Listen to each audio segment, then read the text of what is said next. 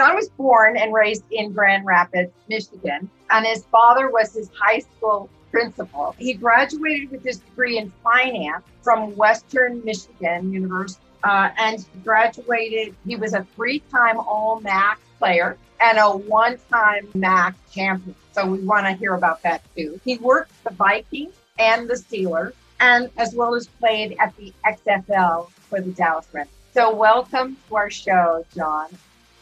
Going in, and you've always been in the front of the room. Now it's kind of different being in the back of the room, but you got to try to embrace your role and know why you're doing things. I knew I wasn't there to be the star football player. I was there to help in any way I can and just try to stay around the game and help the guys that I played with.